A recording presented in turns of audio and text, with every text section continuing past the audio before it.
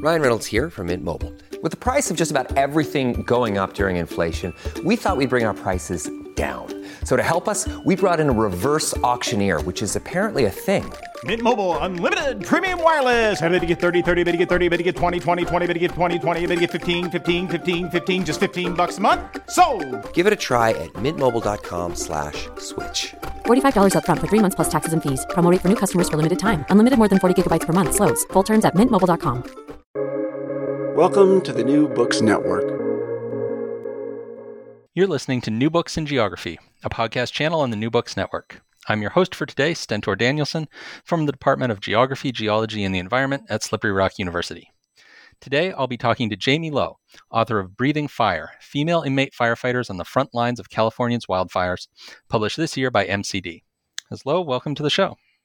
Thank you so much for having me. I appreciate it. So to start off, why don't you tell our listeners a bit about your background and how you came to write this book? I'm a journalist. I am a frequent contributor to the New York Times Magazine, and I often do radio. I've been on This American Life and Radiolab and NPR. I mostly focus on stories about people and a lot of stories about California, I think probably because that's where I was born and raised, though I currently live in Brooklyn. Okay, and how did you get interested in writing about this topic specifically? The second part of the question, sorry.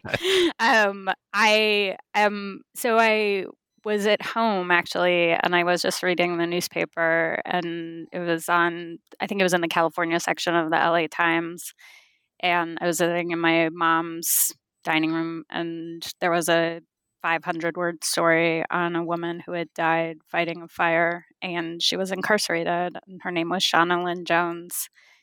And I was really struck by the article for two reasons. The first reason was that, as I said before, I was born and raised in California, and I shamefully had no idea that there were incarcerated firefighters involved in fighting wildfires, but they make up 30% of ground crews. And I also felt like I really wanted to know more about Shauna Lynn Jones. There was about 2 sentences written about her and basically tied her to her crime and said that she was from Lancaster, California. And that was it. And I wanted to know more about her. So I started sort of looking into and researching the fire camps and also getting to know her family. Okay, and so then can you tell us a bit about the backgrounds of the women that you're writing about, both Shauna and the other women in these fire camps? Sort of who are they? Where are they coming from? How did they end up in the prison system? And then how did they get from there into specifically working in the fire camps? Sure. So I should backtrack and say that my initial research started in doing an article that focused pretty much primarily on Shauna Lynn Jones. And I went to the camps and started interviewing the women. And when I decided I really wanted to write a book, I sort of narrowed down the women I wanted to follow to about 7 or 8 women. And their backgrounds run the gamut. It's a huge spectrum of people in terms of, where they came from, what they had gone through, and what they were incarcerated for. I really wanted to kind of start with who they were as people when I met them, because I just wanted to kind of get to know them as people and then go into what their backstories were. But many of them came from California. One woman that I followed was from Massachusetts, and she worked for Patagonia and ended up in prison because she had somebody died after a drunk driving incident. And there were women who had gotten into fights and were convicted of assault, were convicted of drug related charges. There were sort of a variety of people who ended up there and who I ended up talking to. But I don't think any of them necessarily are defined by where they came from or what brought them to prison. Yeah, this seems like a real range. These women could be anybody, people that look like they had a really promising life ahead of them until, one thing went wrong. And then you have people that sound like they've been struggling with lots of different issues in their life for a long time. Some of them have been kind of in and out of the system, and just kind of a real range there. So then how do they get selected to be the ones that are the firefighters? How does that, how does it happen that this particular set of people ends up on the fire line? Yeah, so the technical way it happens is when you CDCR, which is the California Corrections Department, they say that you have to want to go to fire camp. It's a privilege to go to fire camp within the programming. And so you have to first apply, you have to pass a psychological evaluation, and you have to have a certain amount of time left on your sentence. It has to be under 3 years. And then you have to not have tried to escape. You have to have nonviolent crimes, have not been convicted of a nonviolent crime. Or no, wait, that doesn't make any sense. I'm sorry. You can't have been convicted of a violent crime. And there are a couple other rules. Basically, a lot of the women said that those rules didn't always apply, that when they needed people on crews, they would just recruit and then put them through the program, and they would then be transferred to the camps. So those were the rules according to CDCR. They weren't always applied according to the women that I interviewed. What they did do, though, is they went through a 3-week training program, which was 2 weeks of, really intense physical training. So like burpees and running with like heavy packs that would replicate what you're carrying when you're on the fire line. And, hiking up mountains in Chino in full gear.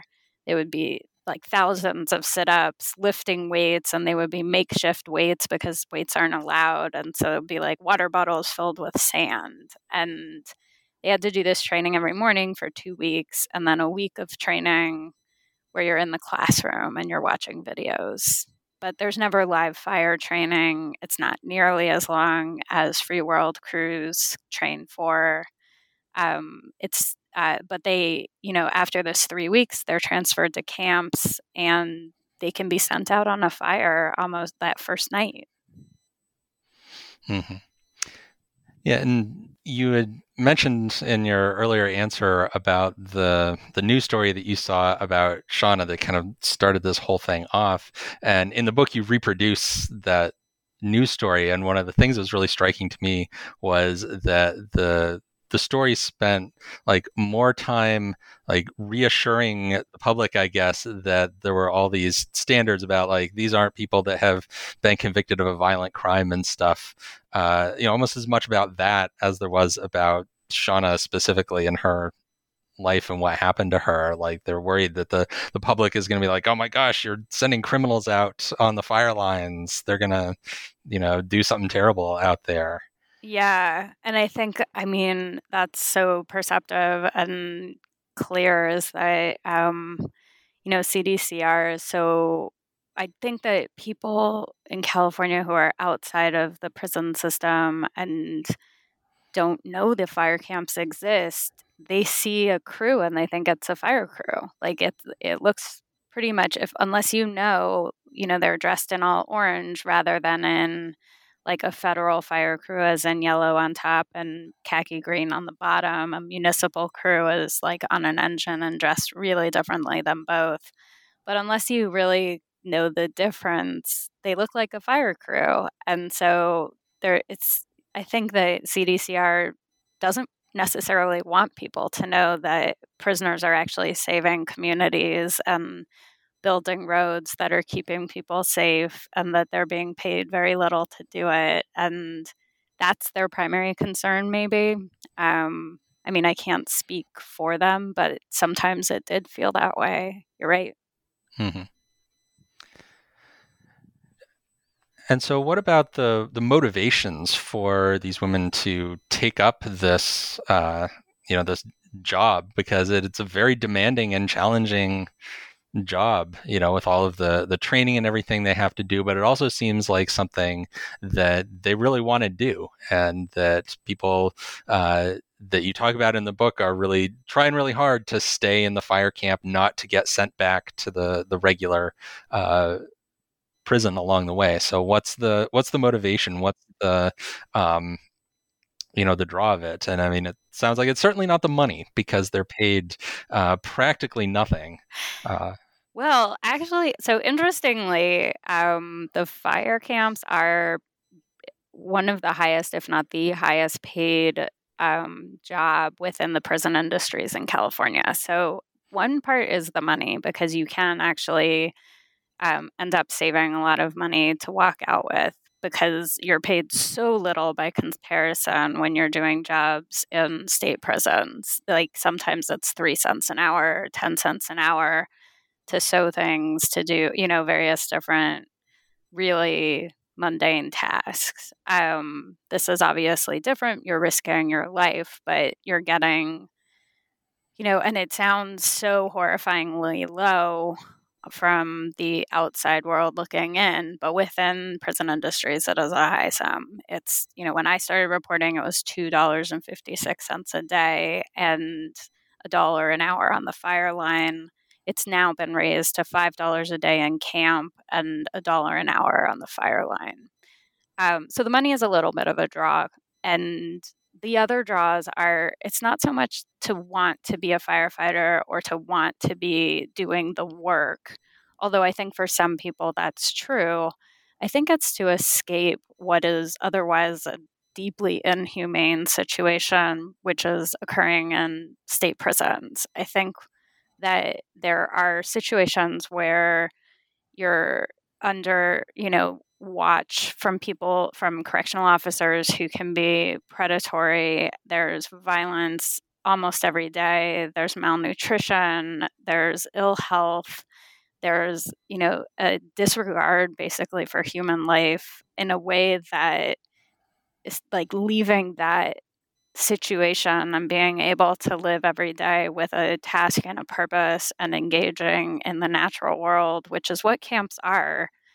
I think that that's really appealing for a lot of people. And I think that it's really hard work, and it's life-threatening work.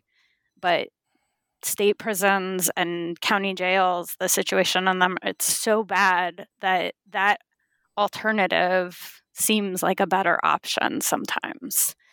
That's one aspect. The other is you can be in a place with no fences and no barbed wire, no cells. You're in a barracks, you're in a camp, which is in a natural environment in the hills, and you're sent out into, national parks and forests. And it's a totally different setting than what a state prison is. One woman that I talked with recently described seeing her daughter in prison, and that the closest they could come to contact when there was a visit was that her daughter's hand touched her hand, like with the plexiglass wall between them. And that was the closest contact they could make. And in camp, they could hug each other. They could actually see each other, and her daughter could see her in this environment, which wasn't terrifying. Yeah, I think that's a really kind of important point, that, there's such, as you say, inhumane conditions that people face in so many of our correctional institutions. But then even in ones that are being run in a, quote unquote, humane way, right, where they're not like feeding people moldy food or something like that, that does happen. Even if it's being sort of run well, you still are cut off from any contact with the natural world. And that itself is like a difficult thing. And so, working on a fire crew, you're in very close contact with the natural world. Yeah, and I think a lot of the women that I interviewed hadn't had that much contact with the natural world, and it was surprising to them how much they responded to it and to the hikes and to engaging in things that they actually didn't think they wanted to do or felt good. But then so many of them actually talked to me about how they'd go back to Malibu sometimes and do the hikes that they had to do as a crew. And they all said, ugh, I'm in horrible shape now, and it was really hard, but I really wanted to, get to the top of Backbone Trail or one of the trails. And it was something that they really connected with. And there's actually research that points to that the natural world can be extremely rehabilitative. And I think most people can attest to that. Yeah. And so, kind of following on from that, this is a thing that it's not just that getting to work on the fire crew is preferable to sitting in jail or even doing the other jobs that might be available to inmates, like, at the time while you're incarcerated. But this also is kind of a life-changing experience for people, that they're kind of different when they get out if they've spent this time working on the fire line. Yeah, I mean, I think that all people who have to go through the system are different when they get out. I think for better, maybe if you're in the fire camps a little bit, there might be some positives to it, but largely for worse. I think that going to prison and mass incarceration is a trauma, and I think that people who are experiencing reentry, it's one of the hardest hurdles to sort of get over, and you can't get over it. It's something that is then sort of embedded in your psyche, I think, forever once you've had to experience it. But I do think that that was one of the biggest surprises, I think, in reporting the book, was a lot of the women really did respond to the training and to being pushed and to being out there and in the, on the line and working together when they were working on a fire. Mm-hmm. So when you're describing these stories of these women in the fire camps and out on the fire line fighting the fire, there's sometimes this kind of, I'm calling it like a two-sidedness to it, because you'll be talking about this and they're working as firefighters and they're doing firefighter stuff. They're cutting trees and clearing line and hiking through the really rugged terrain sometimes, and worrying about when the fire is going to reach a certain point. Things that would be part of the story of any firefighters. But then just something comes along and pulls you up short. It's like, yeah, these are also still people who are incarcerated and they're serving a prison sentence, and they're also being treated as prisoners in addition to being firefighters. So can you talk a little bit about how the experience of being an inmate firefighter is different from being a non-inmate firefighter? Well, I'd start by just saying that being the free world firefighter is one of the hardest jobs right now out there. You're like subjecting yourself to psychological and physical, which I kind of believe are the same things, conditions that are so intense and potentially damaging, and just you're separated from your family. It's just a hard job, and it feels unending right now, I think, and especially in California, although there seems to be fires everywhere. But I think that when you're doing that job and you're also incarcerated, it means that you're going out there doing the hardest job and subjecting your body and mind to these taxing and incredibly difficult challenges. And then you have to go back to camp, and you potentially, your behavior could add time to your sentence.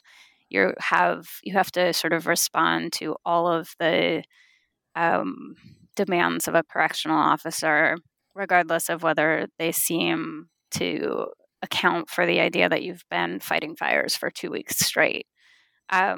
There's no sort of accommodation for exhaustion, mental or physical. And I think that it's it's incredibly hard to be a firefighter. It's pretty much impossible to be a firefighter and a prisoner and sort of maintain a certain amount of dignity in what you're doing.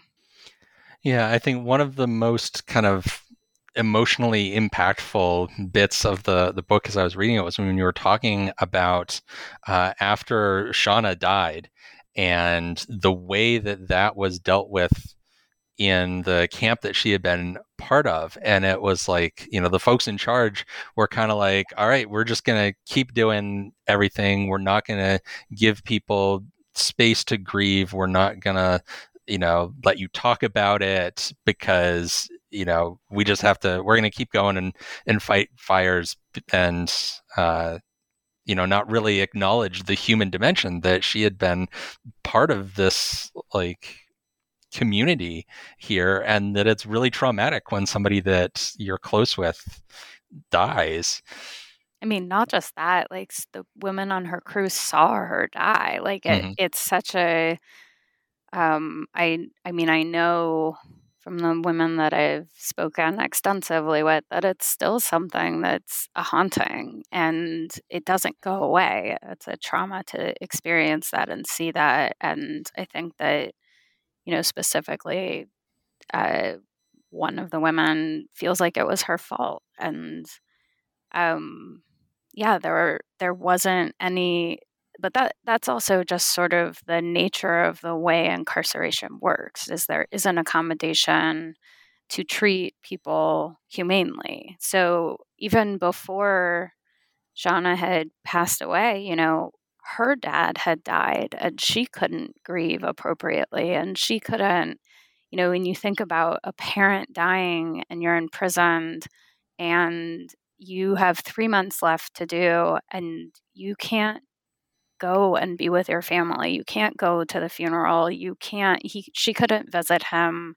even though she knew that he had cancer. She couldn't do any of the things that somebody on the outside would have been able to do with a parent who was dying and then died. And that's the point of prison, is to not let people behave as people. And it's a tragedy. Mm-hmm.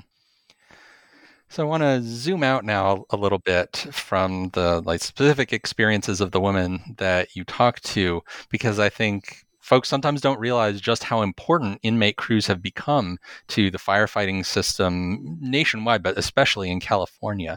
So could you talk a bit about how inmate firefighters fit into this larger picture of the fire system and how we currently go about trying to protect lives and property from these huge fires that have been happening? So that things changed slightly during the pandemic. But prior to the pandemic, about 30 to 40% of on-the-ground wildland firefighting crews were inmates, and that could be up to 4,000 people. And there were only 3 camps that were all female among the 44 camps total. So there were about 250 to 300 women who were on the lines any given season.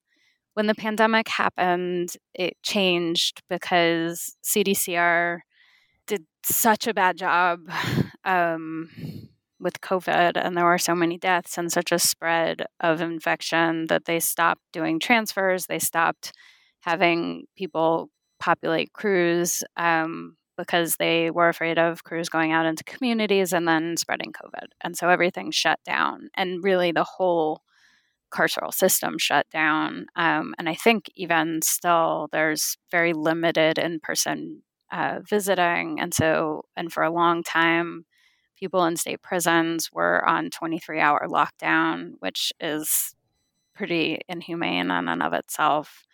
But they are, again, populating camps. So there's, I think, about 2,000 trained incarcerated people now, and I think about 1,200 of them are fire line ready, and they're on every single fire that is currently happening, that started happening very severely in June of this year. It's been a wild and awful and devastating season, as it was last season and as it will be in the unforeseeable in the future.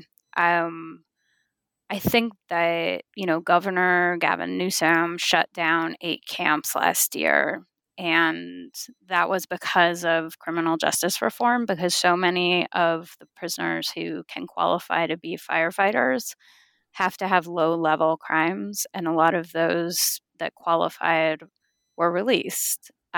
So they couldn't populate the camps, and he shut down 8 of them. One of them was a female camp, and the other 7 were male camps. I don't know if that points to a shift in the thinking of how they're going to use this firefighting force. I don't know. I've sent many questions to the Secretary of the Interior, to Gavin Newsom's office. I don't know the way the wind is blowing in terms of the future of inmate firefighting crews. I think that a lot more attention is being paid to it. And I think now that the recall is over, it's possible that there might be some reform, but I don't know. Yeah, it really does seem to create some like weird perverse incentives when the system depends so heavily on these inmate crews as part of the labor force for fighting these fires. And I made note of a quote that you give from something that was said by the Attorney General's office a little while back, actually while Kamala Harris was in charge, where they said that decreasing the inmate population, if you're doing these kinds of criminal justice reforms that might, keep some of these people with less violent crimes out of the system. But if you do that, it would, quote, severely impact fire camp participation, a dangerous outcome while California is in the middle of a difficult fire season and severe drought. And it's just kind of like a mind-blowing quote that, like, the need for firefighters that you can get way cheaper than free world firefighters because you're only paying them $1 an hour is driving decisions about criminal justice reform. Mm-hmm. Mm-hmm. And that was in 2017, before, the most devastating in terms of human loss fire. The Camp Fire happened before the Wolseley fire. Fire seasons are only getting worse. California only is going to need more firefighters and will continue to rely on this population. And this is also, let's keep in mind, a state with a budget surplus. So it's not like they can't pay them. They just haven't. Yeah, I didn't realize California had a budget surplus. Yeah, an enormous one. They are doing, I think, $700 a person rebates for everybody in California who's a taxpayer. I'm so used to hearing about state budgets being like, in crisis from not having enough money. Yeah, they did. They actually, I think, because very, very wealthy people were okay during COVID and their stocks rose in the most perverse way.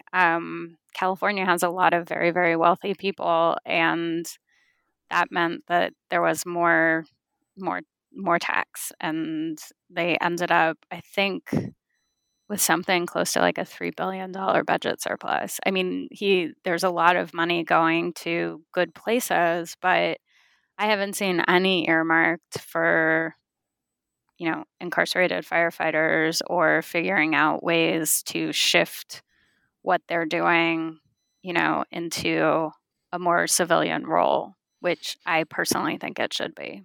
Mm-hmm. Yeah, so I want to now ask about your research process. And you've touched on this a little bit, but I kind of want to dig into it a little more because you discuss a lot of really intimate details of the lives of the women that you're talking about. A lot of very personal stuff. You have a lot of very detailed descriptions of what some of these very traumatic things that have happened to them were like. So I'm interested in your process of how you got in touch with these people, how you built that trust with them that they would share some of these stories and things about their backgrounds and their, experiences, and then also about how you went about trying to tell their stories in a responsible way, because you're going to take all this stuff that people have told you and you're putting it in a book that's anybody in the world can buy and read about it. So what was kind of your process for the research portion of this book? So I think I'm much more interested in telling people's stories. I have general ideas of topics I want to cover and issues that are deeply important to me, but I'm always much more interested in the people who are sort of affected by those issues or somehow related to those topics. And so I generally start with talking to as many people as possible. And when I began writing the article, I went to the camps themselves, and I went to the forestry training center at the CIW, which is the Women's State Prison in Chino. And I was able to interview, I think hundreds probably of women who were either going through the training, graduating from the training, or at one of the 3 camps at the time. And I, kind of just wanted to talk to each of them and whoever was willing to talk to me. I didn't want to put pressure on anybody who didn't feel comfortable talking to me, because I think that I'm always, very grateful to anyone who is willing to talk to me, and also, just frankly surprised, because I think it's a real leap of faith, and I really, really take that seriously. And so I generally start there and just begin talking about who they are and their lives, and what they're interested in and what they like, and general points of interest. And then over time, I met all of these women in camp, and then when I decided to do the book, I started focusing on the women that I profiled and followed within the book, and I got in touch with them, and then I went out to see them, and I would just talk to them every month or so, or every other month, and they just catch up, and I would just continue to talk with them throughout the 5 years of reporting until there's never a real end point. And I always felt like each person could be their own book. And, I wanted to be able to have, what you mentioned in the beginning, which I really wanted a spectrum of experience, because there were so many different women who go through the camps, and their response to it was so different, and what their lives were like afterwards they were so different. And I wanted to kind of get a sense of not just what their lives were like before and why they ended up in prison, but what their lives were like in prison, why they decided to go to camps, what the camps meant to them, and then how the camps affected their lives afterwards. So in terms of gaining trust, I don't know. I don't have an answer for that. I just keep talking, and they participated, and I feel super just eternally grateful for that. And I feel very close to them and lucky that they were willing to let me be a part of their lives and that I could be a part of theirs. I don't know if I answered all of your questions. It was a Russian doll of questions. No, that's okay. But to kind of follow up, what about the people in charge, the people running the prison and so forth? Did they give you a hard time about this? Did they try to restrict what you were doing? Were they worried that what you were going to write was going to make them look bad? Anything like that? I don't think they worried that what I was going to write was going to make them look bad, because I think CDCR is extremely proud of the fire camps.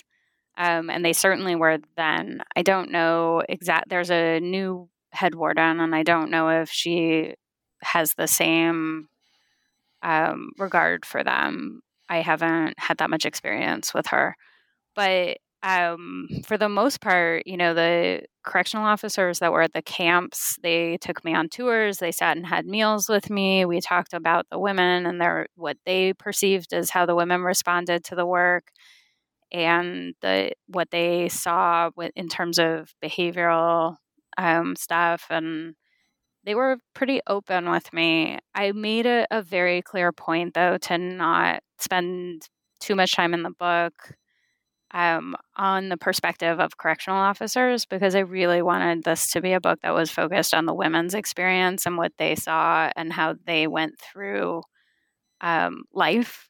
And, I used my interviews with the correctional officers to kind of round out some of the details of the camps. But, I really take all of what is said with a grain of salt with that. I wanted this to be a book that was coming from the women and their experience. But also, the other part of that is that when I initially did report this story, the one thing that the PR person for CDCR said was, you can't ask anyone about Shauna Lynn Jones because it's too soon after her death. And I agreed to that because I wanted to get in the camps and I wanted to see what I could kind of get. And when I went over to the fireside at Malibu, the PR person for the LA County Fire Department wasn't there. And so the crews were just kind of standing around, and I was standing around. And a couple of the women who were on Shauna's crew walked up to me and they said, "Are you here writing about Shauna?" And I said, "Well, I'm writing about the camps." And then they proceeded to tell me about it. And it was a moment of kind of ethical, well, they're talking to me about it. I didn't ask them. So I am still following the rules, but they clearly wanted their voices heard. And it was so important to me to represent this perspective because they were right there. Yeah. Yeah. So now I want to ask you the hard question about all this, which is there's obviously problems with the system as it exists currently. So kind of what would be the solution? Like, what would be the ideal system if they put you in charge of redesigning it? Well, my ideal system would be to completely dismantle CDCR, because I think that there are so many devastating things happening inside, just as a foundational issue. But in terms of the fire camps, that's probably is their crowning achievement, because I think that it's an effective, all of the women that I spoke with really did respond well to a lot of what they got to do. But I think it has to be separated from this, from CDCR. It basically cannot be an incarcerated prisoner camp, a fire camp. You can maybe create a civilian climate corps or California climate corps, or there are these sort of models in place where you have minimum wage or higher positions where you're doing this training, or you opt into this training if your conviction is low enough, then that you can do it as you're incarcerated, then you should be able to do it as a civilian. You should be able to do it with support of both addiction programs and mental health resources and community programs and training and job guarantees. And you should get paid. And you should have, OSHA that should be able to look and see that your work conditions are okay. All of these things that just don't exist in the fire camps. And I think it's possible to retain all of the structure of these incarcerated fire camps, but just shift it out of the control of CDCR. All right. Well, so Gavin Newsom, if you're listening, we've got some ideas for you. Okay, so to wrap up our conversation here, we always like to end by asking what you're working on next. What are your projects that you're taking up now that this book is out? Well, like I mentioned before, I'm getting a puppy tomorrow. So Okay. that's going to be the big work.